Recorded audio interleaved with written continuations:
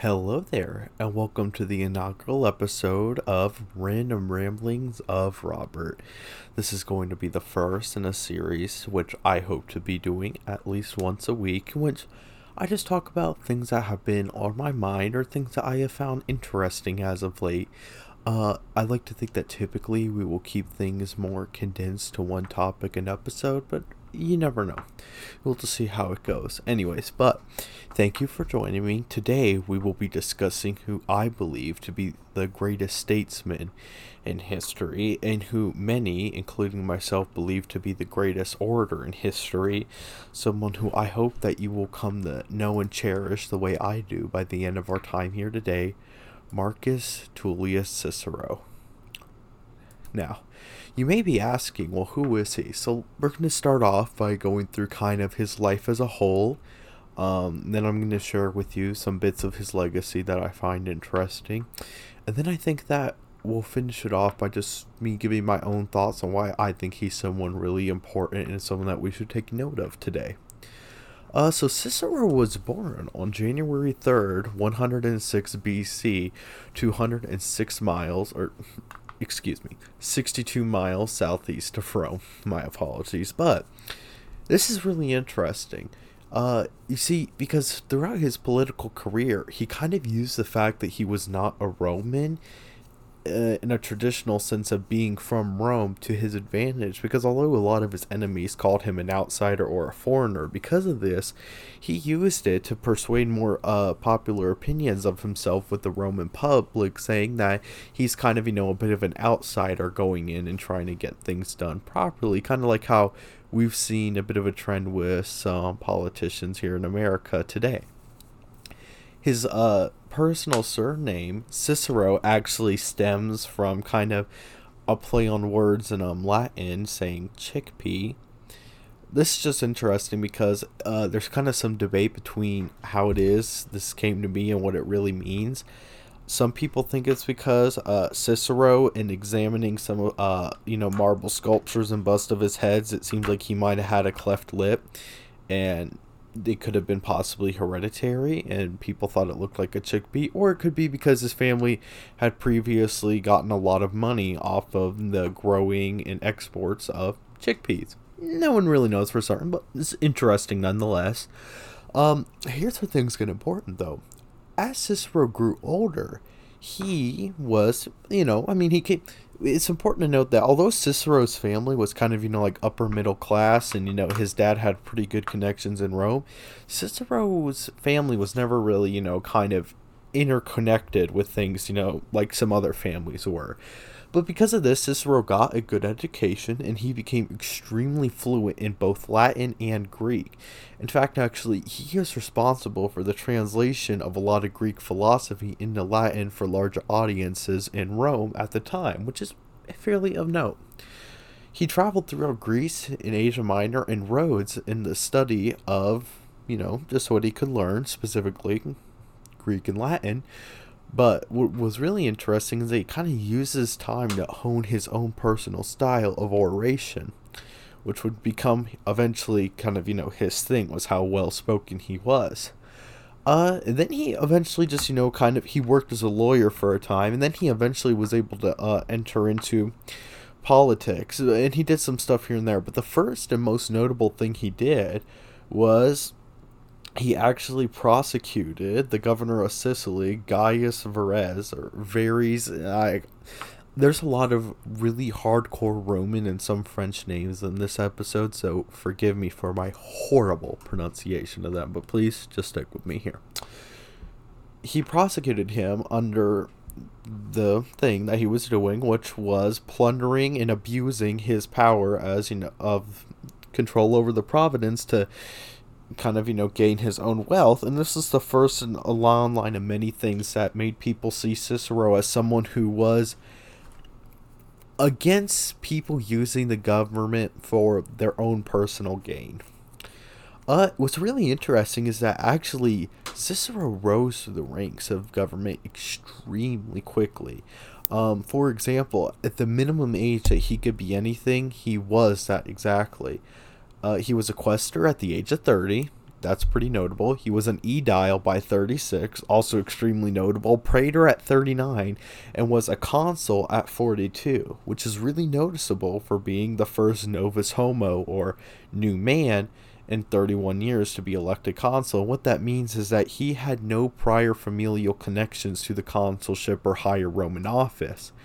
And he was the first one of those in 3 years. That's really interesting to me that Cicero was able to make that much of an impact. And going back on Cicero's being elected in the office of consul, it's really interesting because so the conservatives were kind of in a bit of a bind going into the 63 consul elections, because previously the kind of horse that they backed, if you will, or horse that they hitched their wagon to, was Sulla. And Sulla, without getting into it because it's a whole can of worms, was someone that made a lot of bad decisions and tried to overthrow things and cause a civil war. Anyway, so a lot of the conservatives, they just didn't have anybody, and a lot of the younger conservatives weren't old enough and experienced yet for the consulship. So kind of being forced to, they went with Cicero, which was a bit of a gamble because he wasn't a very traditional conservative in a lot of ways, and he came from a very unknown family, and he just wasn't very proven, if you will.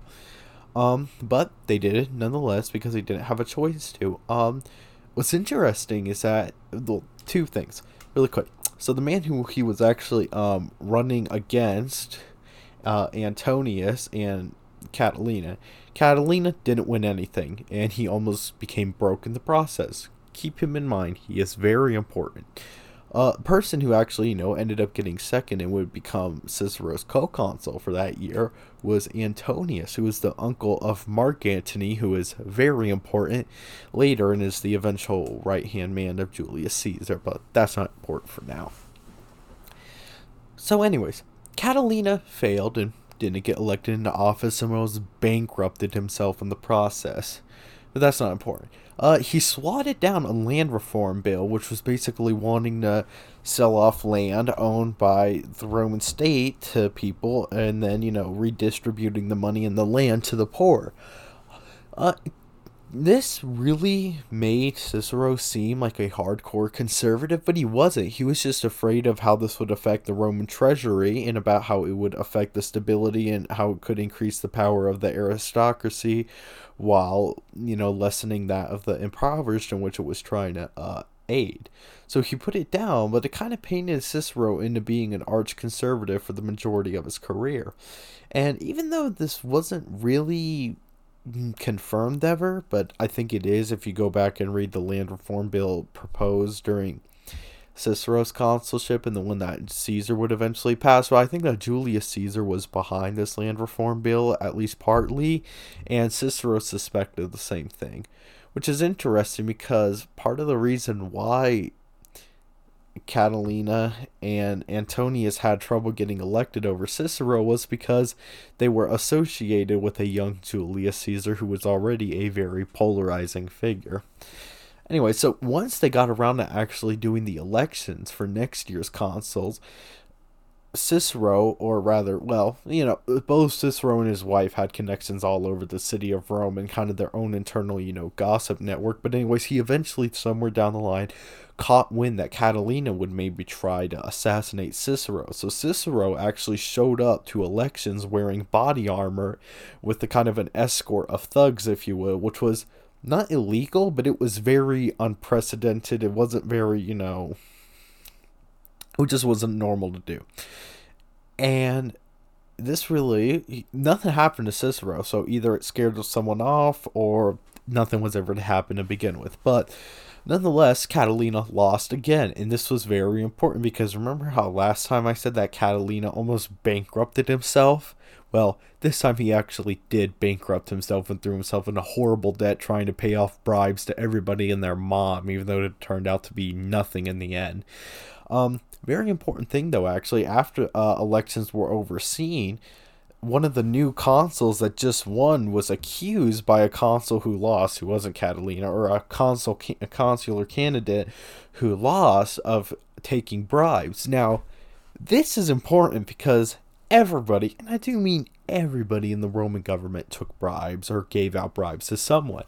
But it's important because it was super illegal. Like, it was, no, you were not supposed to do this, yet people were doing it like crazy. Even Cicero, who a big part of his campaign was that he was against bribery, that even though he never explicitly bribed people himself, the conservatives backing him were bribing people no tomorrow. So this is pretty interesting. But even though typically Cicero would be against something like this, he actually went and defended the new consul who was just elected in saying that he wasn't guilty of the crime that he really did commit. And going back, and if you read some of Cicero's writings and stuff, and other analysis of this, it really does seem like, and this is starting to show through, and that's something that we know now, is that Cicero never had any real political allegiance, as so much he did have just an allegiance and love for the Senate and the state for which he stood for, and wanting to uphold Rome itself. And it's just very interesting how you can kind of see this early in his political career like this, and how you can really see that his law career is also translating into his political success. Now, this is a very big part, so strap yourselves in for this one, folks, because eventually Cicero, through him, was able to get the guy acquitted, but this is where we enter the Catiline Rebellion. Now, this is important because remember Catalina? Well, Catalina said, okay, I hate this, y'all are stupid, I don't like you, I'm just going to go make my own government by overthrowing yours. And, well, he didn't say this out loud because that was highly illegal. And eventually Cicero was actually received message from another Roman senator saying that Catalina was wanting to overthrow the government. And then not only that, Cicero received reports from his wife and other spies in their network that there was armies rising in the north.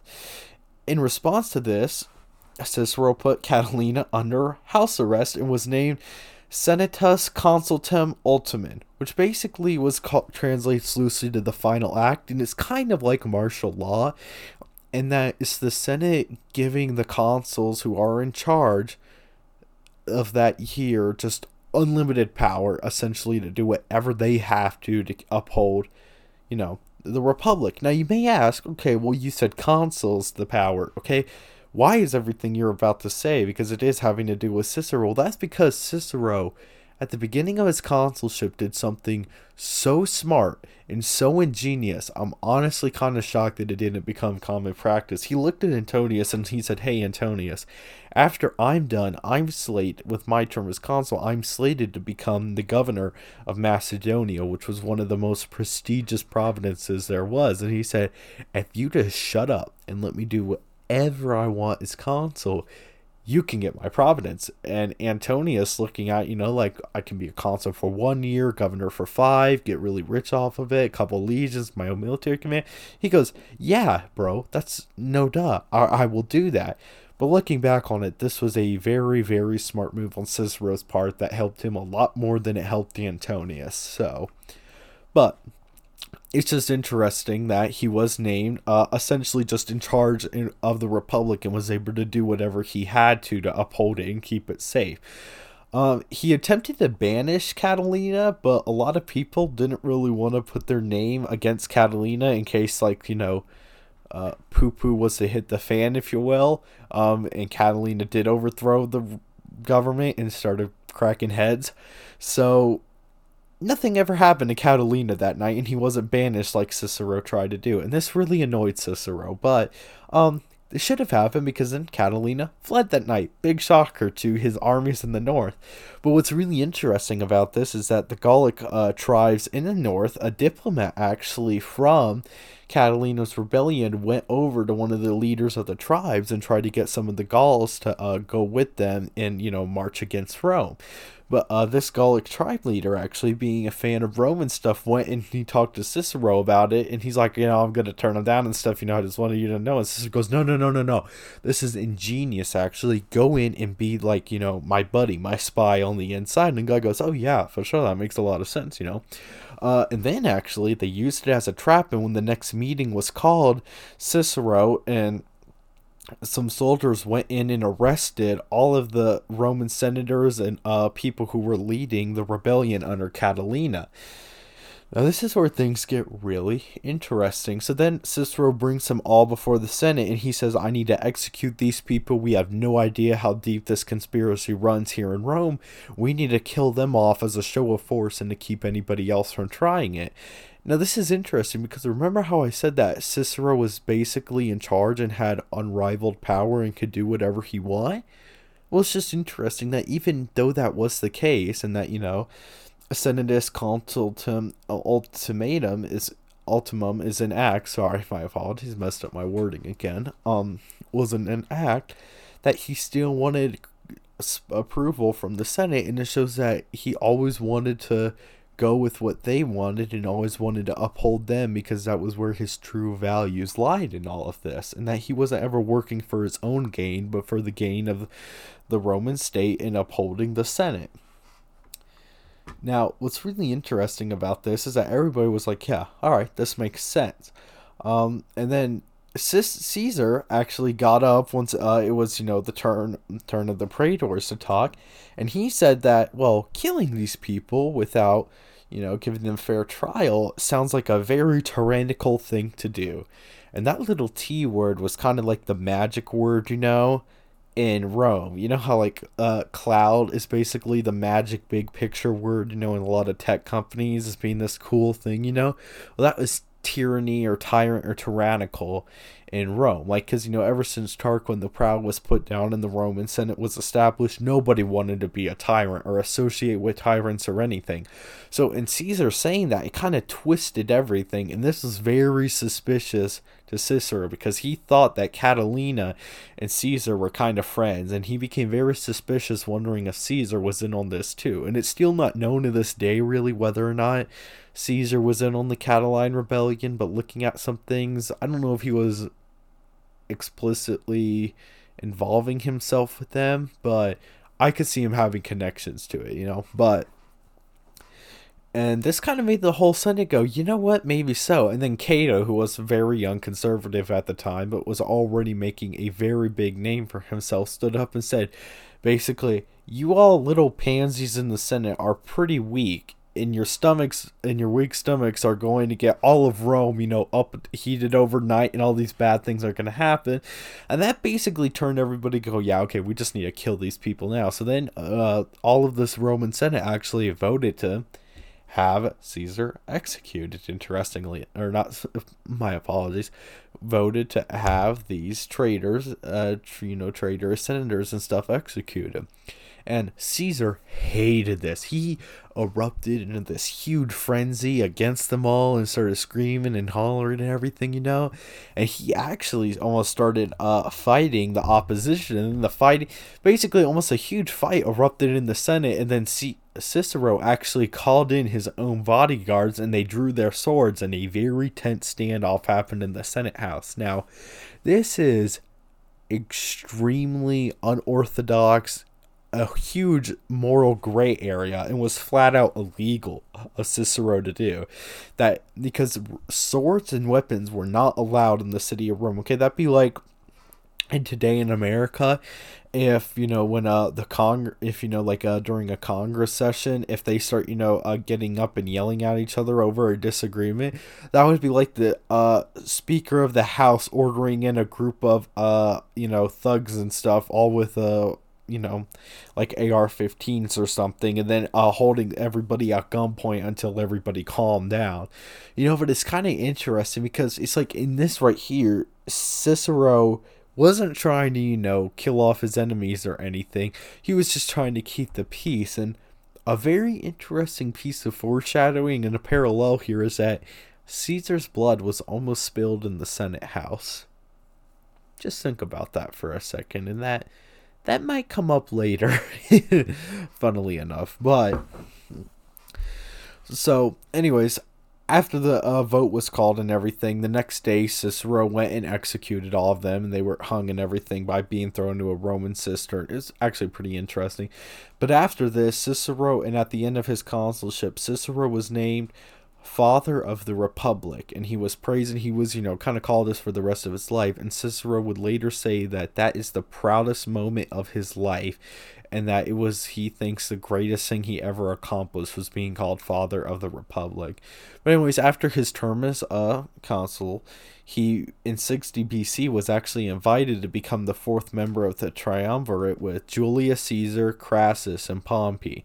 Now this is important because these three men were both very influential, wealthy. They were just kind of, these very powerful political figures. And in creating an alliance, they basically were going to have Rome under their thumb, and they wanted Cicero to get in on it with them, to even strengthen it further. But Cicero actually refused it, thinking that it would go against the Senate and that it would be, kind of abusing it, and he wanted to keep his own influence and power over things in the hands of the people rather than the hands of, other greedy men. And that's pretty interesting. Once again, it kind of shows behind the scenes what his character was really like. Now, eventually, in 59 BC, Caesar was elected consul. And this is pretty important because during this time when Caesar was consul and Claudius, had an important political position as well, Cicero was actually exiled out of Rome.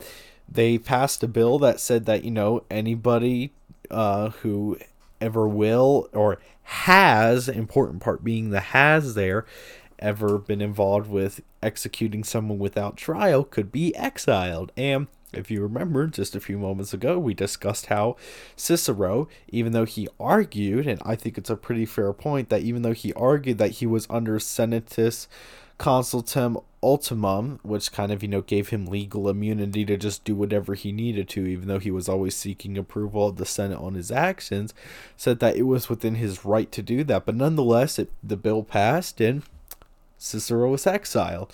And it was a pretty dark time for Cicero, and in his personal writings, he writes about a lot of depression and about how it really upset him. And he went into Thessalonica, and it really kind of upset him. And then as kind of a, to rub it in his face, Claudius actually confiscated Cicero's home in Rome and had it destroyed and turned into a temple.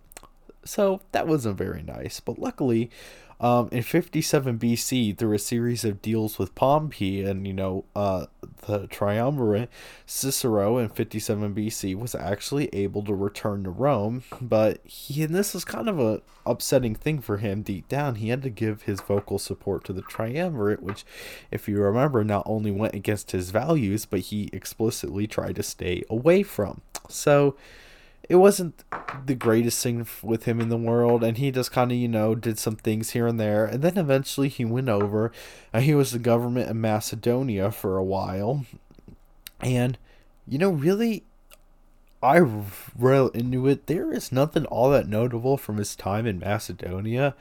I mean, he kind of, I guess you could say, showcases his militant tactician side, I guess, or like his battle strategy by taking out a couple of armed thugs and putting down a very, very, very small, insignificant rebellion. Basically, he was just kind of, doing whatever he had to, stay in office and stuff. But this is where things get really interesting. So, a little thing called a civil war happens in Rome. And a few years later, when, Caesar crosses the Rubicon and marches on Rome, and then Pompey, to, bide his time and build his forces, runs over into Greece, and Cicero was kind of torn on what to do. I mean, because on one hand, he was kind of in an interesting position on it, because while everybody, was either siding with Caesar or Pompey, Cicero said, who cares? They are like the same exact person who are trying to use their military might to seize power for themselves. They're just on different sides of the aisle, essentially. So Cicero was not pleased with either way this was going. He thought that no matter what happened, it would end in militant tyranny. And he was kind of right. But eventually, after pondering it, he went and he actually sided with Pompey because the majority of the senators already sided with Pompey.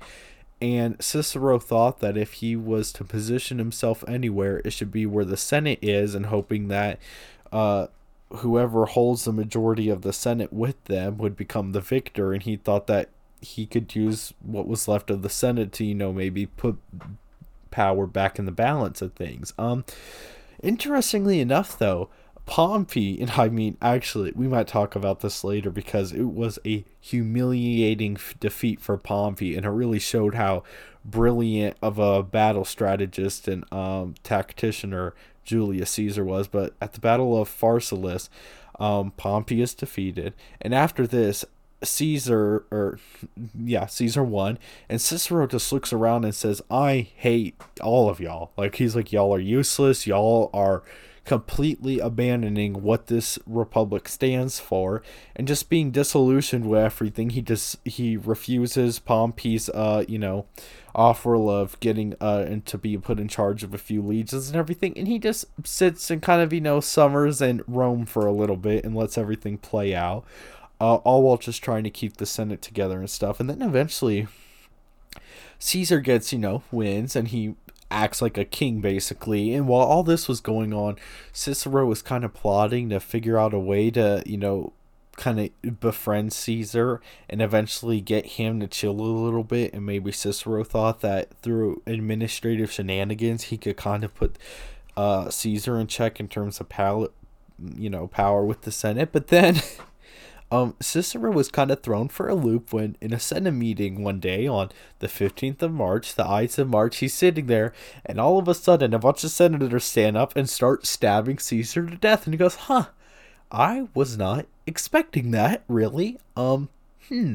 I mean, it's interesting, and I don't know why necessarily. I think maybe it's because of age, but actually, even though it was talked about a little bit, the conspiracy never really invited Cicero, which honestly, I don't know if he even would have joined, because it would have been interesting, because on the one hand, it strictly is trying to take a tyrant out of power, which seems like something Cicero would be down for, but on the other hand, killing a prominent figure in the house of killing a consul, nonetheless, in the House of the Senate with illegally armed senators, that seems a little bit destabilizing, which, as we know, Cicero loves stability and peace. So it's an interesting thought experiment to think about which way he might have gone on the matter. But after this left Cicero and Mark Antony, who was Caesar's right-hand man before he died, kind of as the two leading men in Rome. Cicero in charge of the Senate, and he kind of took hold of the conspiracy and stuff, and what was left of it, and guided Decimus and Brutus on what they should do. And Antony as the leader of the Caesarians, and all of them. But this is really Cicero's kind of where his brilliance and, political tactics show through better than they ever did, is that he looked at the scene and he saw that the Caesarian faction was actually kind of in a bit of an odd spot, because as we know, Mark Antony was, of course, Caesar's right-hand man. I mean, when Caesar was out campaigning and stuff, against Pompey and later against Labienus' small uprising in Spain, Antony was always put in charge as his number two and stuff, so it seemed like a natural progression to have Antony take charge. But upon the unsealing of Caesar's will, a very interesting thing came along, in that the son of his favorite mistress was named the sole beneficiary of his will, and said that he was adopting him as his son. This son is, of course, Octavius, who is now referred to as Octavian, now that he's inherited Caesar's will, who would later become Augustus, or the first emperor of Rome. Anyways, that doesn't really matter. That was just interesting to know. But you kind of had an interesting thing if you were a Caesarian, in that you would go, well, do I want to go with the former right-hand man? That kind of just seems like a natural progression, or the new son of Caesar that literally carries his father's name. Because even though kind of in a modern day context we call Octavius after this Octavian, back in the day he just fully took Caesar's name. He wasn't Octavius anymore, or Octavian. He was just Julius Caesar. But we just call him Octavian to stop confusion, because that would get very annoying and very hard to understand and track with. So Cicero, in a move of brilliance, actually started praising and, giving all of his favor and kind of, mentoring Octavian and going, man, this is really messed up that this Antony guy is, trying to like trample on your birthright and stuff. And Octavian goes, yeah, you're right, Cicero. That really is messed up. And actually, it went as far that some reports say that behind the scenes, Octavian was actually calling Cicero father and really did kind of see him as a mentor figure. And eventually, during this time, Cicero actually wrote a series of pamphlets called the Philippics, which were just slandering Antony and calling him basically a big doo-doo head. Like, he just hated Antony, and he said this is why Antony is a tyrant and is just wanting to become another Caesar, and why he should be stopped. And this worked perfectly because it split the Caesarian faction. I mean, it was devastating because now both Octavian and Antony were really kind of reduced to almost nothing in comparison to what the Senate was capable of.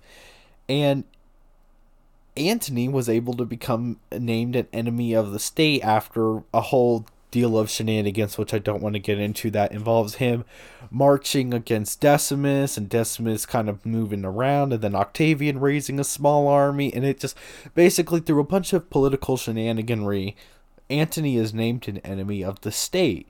And this shows how, like, I want to really highlight that in a year's time, Cicero went from being under the thumb of a tyrant and having the political world shaken to splitting the Caesarian faction, putting the Senate having the Senate be as strong as it has been in a decade, protecting the conspirators which he was trying to help and aid, and giving them powerful posts in government, all while masterfully manipulating and disassembling his enemies. I mean, it's truly incredible. I just want to sit back and think about that for a second. Like, wouldn't that, like, in modern day, that would be, like, some random, Congress person all of a sudden being able to get the president and the vice president to start arguing with one another and hating each other, protecting all of their friends. I mean, it's just, I can't even put it into words how incredible of a move this was by Cicero and how brilliant his political strategy played out over the course of a year. It just shows how, I mean, the guy was just genius. He just had to be. I mean, like, if you go back and just read some of his works, I just feel like it's, anyways, we'll get to that later. But then, this is where things take a bit of a dark turn for Cicero. Octavian, kind of looking at the political landscape of things, he kind of saw what was going on, and he made some tough choices, and he thought, I can probably have a better time for myself in the future if I actually reconcile with Antony. And Octavian, Antony, and another guy named Lepidus formed the second triumvirate. And theirs was so strong that they actually got all three named basically dictators for a term of 5 years in the Senate. And this just hurt Cicero. He actually wrote that the Senate was his weapon, and it has fallen to pieces in his hand in response to learning this. I mean, it just destroyed him. I mean, and it upset him so much, he just immediately retired from politics and just went to his home outside of where he grew up in,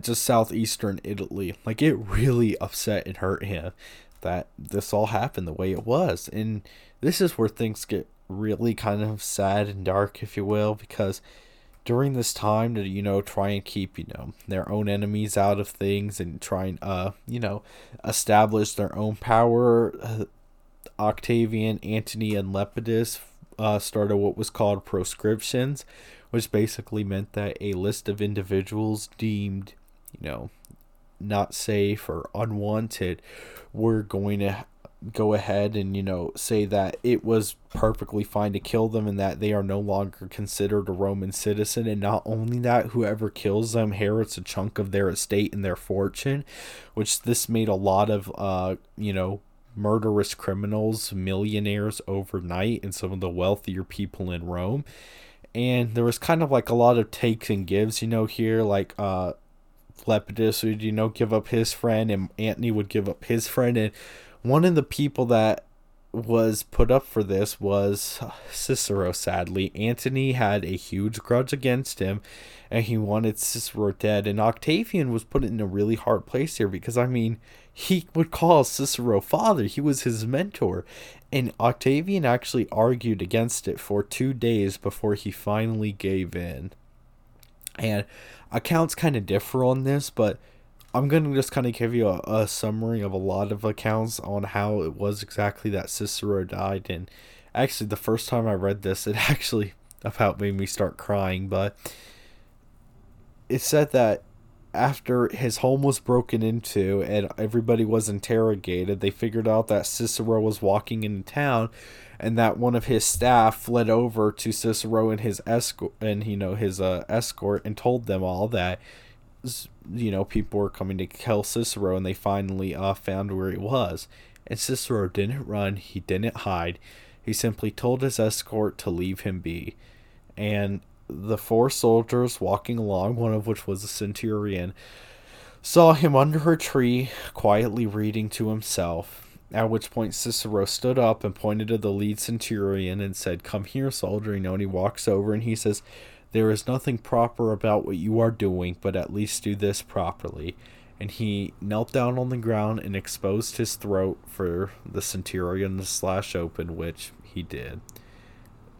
Cicero's neck was severed and his hands were cut off after this.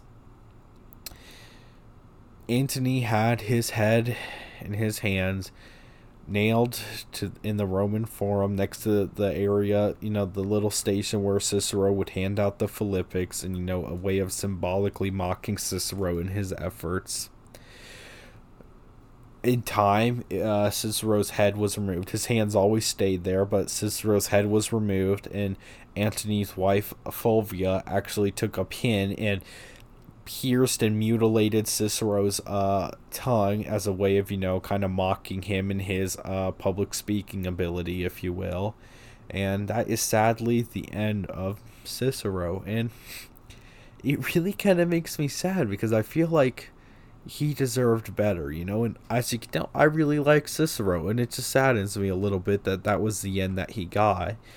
And I don't know, it's just kind of sad. And eventually Cicero's son, interestingly enough, would be elected consul along with Octavian, who at this point was going by Augustus. And Cicero's son actually, through a series of political and military battle, was able to strip Antony of all of his honors and everything, So that was kind of like a nice little way of getting revenge or, peace or something for Cicero's death. And it's because of, I think, his guilt of it that Octavian or Augustus actually really fast-tracked Cicero's son's career in a lot of ways. But just some things that are of note of Cicero as we kind of go in and talk about his legacy and effect of things is that the admirers, some of the most notable admirers of his and outspoken, enjoyers of his work and people in his things are John Locke, who, has wrote in very famous philosophical works like Life, Liberty, and Property and stuff. Martin Luther, who, as we know, started the Protestant Reformation and, rebellion of the Catholic Church. This is going to be probably one of the worst one. De Officiis, which was a series of philosophical and philosophical and, kind of thoughts on the role of government and stuff, a series of writings by Cicero was actually the first, was the second book printed on the printing press invented by Johannes Gutenberg, which means that Cicero's works were so influential that after they printed the Bible, they thought that they should put something of his to print for people to read. I mean, that's just it's just crazy to me that it shows that even hundreds of years after his death, he was seen as that important of someone, to take note of. It's just crazy to me. He is loved and praised by many philosophers because Cicero himself always considered himself to be something of a philosopher. Most notably, actually, French philosopher Voltaire, who has written a great deal about religious freedom, and the role that the government has in religion and how they should kind of be kept separate. Actually, a very interesting quote from Voltaire is the greatest as well as the most elegant of Roman philosophers in direct relation to Cicero. A quote from John Adams, one of the founding fathers of the U.S., says, "As all the ages of the world have not produced a greater statesman and philosopher untied the other than Cicero. His authority should have great weight," said by John Adams, who, as you know, was not only one of the founding fathers, but the second president of the U.S. He has been a major influence, or Thomas Jefferson specifically cited him as a major influence behind the writing and composition of the Declaration of Independence, which, is a bit of a minor document in U.S. history.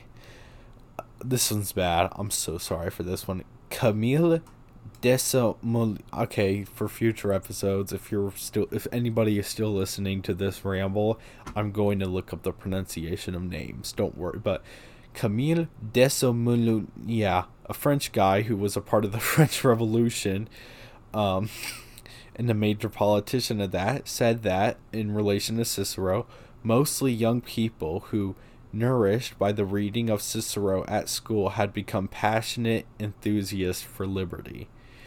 And I fall in the camp with a lot of these people. I really like Cicero, but I think what I wanted to take a second and talk about was, I think how in today's society, I think that it's important to look at someone like Cicero did and, really take note of how important he was and, the kind of man that he was. I mean, especially here in America, I feel like we look at our political system and we see it, was that left, right, whatever. Everybody's always just pushing their own agenda. It's just like wanting to line their own pockets. And I think that it's really important to take note of someone like Cicero, who always really loved and upheld his country that he loved, and, really just fought so hard to always keep it as it was. And was he perfect? No, he wasn't. Nobody can be perfect.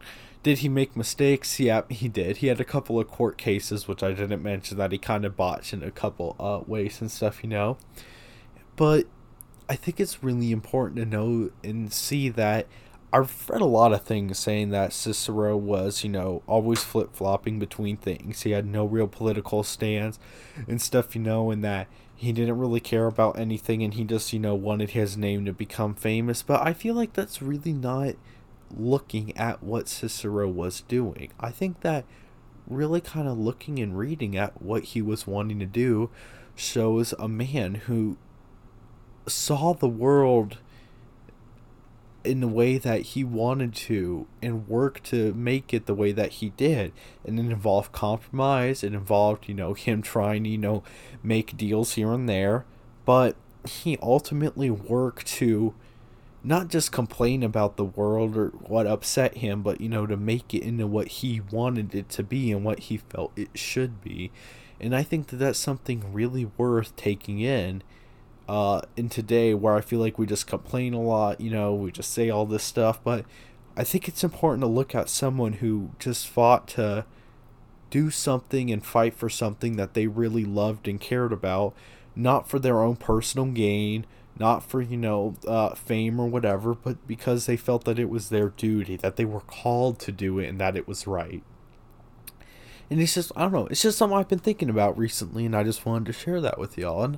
And to finish this off, now granted, I want to say, I read one account of this. I don't know if it's true. I like to think it's true, and I think it's a nice story, but don't take it as the gospel truth. But when Octavian, or Augustus as he now was an old man, and stuff, he caught his grandson reading something from Cicero. His grandson, thinking that it was something that one of his grandfather's enemies had, back in the day had written, tried to hide it, and Augustus demanded that he give it to him, and his grandson gave it to him. And it said that Augustus spent many moments looking over and reading it, and after pondering what it said, he handed it back to his grandson and said, "This was a learned man who loved his country." Take heed his words, and you will do well for yourself. And I just want to leave you off with that and thinking about what that means to you personally and about, I don't know, just what it makes you think about. But anyways, that has been my ramble for this week. Please come back next week for it. I'm trying to release them every Friday. And until then, I hope that you made it actually this far. Have a wonderful rest of your week.